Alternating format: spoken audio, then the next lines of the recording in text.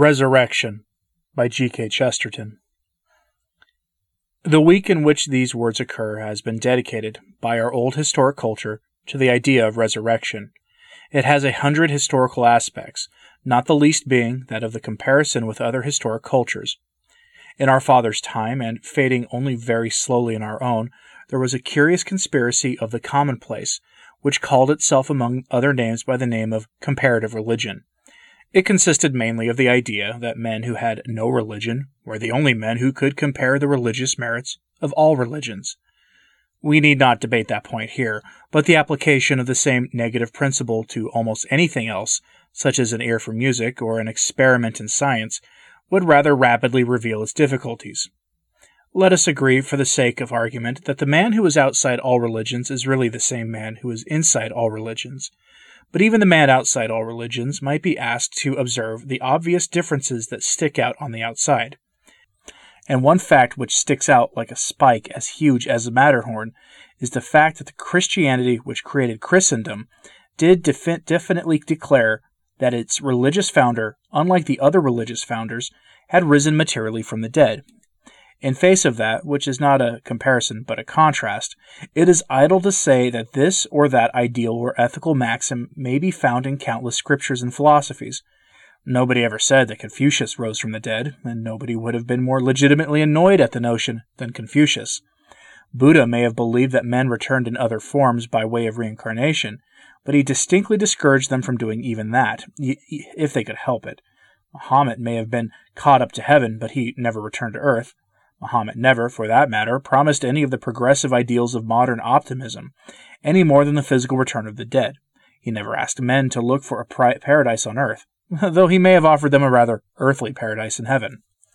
Buddha never offered them positive happiness in life, but only rather a negative happiness through the negation of this life. The paradox of Christendom remains unique, in that it does promise a new fulfillment of life, but only by an actual reversal of the fact of death. It begins with a material miracle and ends with a new hope of material order and security. It believes that life can be reconstituted because death has been defeated. An atheism, which is an accident, really a recent political accident, not only starting with the French encyclopedists of the 18th century, and not long to survive the much stupider Russian atheists of the 20th, has made some muddled association between doubt and democratic hopes, or between denial and social reform. It was merely a complication in a corner, and is flatly contradicted by nearly all history and humanity, and especially by the majestic creeds and cults of mankind. So far from skepticism producing social activity, it is truer to say that skepticism, when combined with stoicism, produced every social duty, did really make an agnostic civilization. For ages it has been remarkable for its spirit of order, but not even a lunatic would say it was remarkable for its spirit of reform. Buddhism may be admired by some as a sort of atheism. Certainly it has at most an impersonal God and an impersonal immortality, but it was an atheism expressed almost entirely in asceticism, and nobody would have the imprudence to pretend that it was expressed especially in practical politics. Mr. Wells said rather patronizingly that Buddha, as a philosopher, was quite in accord with modern ideas, but I doubt if Mr. Wells would find Buddha as a politician very active in the promotion of his modern utopias. The general fact about humanity has been that the more religion was simplified to a negation, the more practical politics were reduced almost to nothing.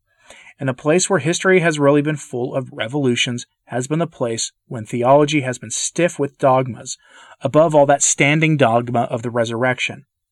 In our civilization, cities and realms do really rise again, not merely when they have been defeated, but when they have been dead, not merely when they have been at their weakest or their worst, but when they have ceased to be. Everywhere else, in the normal heathen life of humanity, there is either continuity or else complete disappearance. Nobody needs to restore a temple to Buddha in Burma, because it has always been used by the Burmese, but nobody hopes to restore a temple to Moloch in Carthage, because Moloch has disappeared in Carthage too. Where men still worship the gods of Asia, these cults are continuous if sometimes a little mechanical, like that of the last pagan gods of Europe. But no people worship the gods of the Assyrians, and it is now impossible to imagine any people wanting to. But in Christendom there is an endless revival of human things, and even of heathen things. We do not believe that there are any lost causes. We do not admit that there are any hopeless loyalties, and we should come back to our religion at last, if its temples were as deserted as Stonehenge. If this splendor of the hopeless hope, sometimes called the forlorn hope, which has made the peculiar chivalry of Christendom, which has given to us alone the true idea of romance, for the real romance was a combination of fidelity to the quest as a task, with perpetual and enormous inequality to the task. And if anyone wishes to know what is really rooted in our religion and typical of our culture, he will find it in those late flowers and fruits which have quite recently grown upon trees that were counted utterly stricken and dead through the long winters of recent centuries. He will see it in a flash if he thinks that for one moment of how short a time separates the Irish Free State from the Irish famine.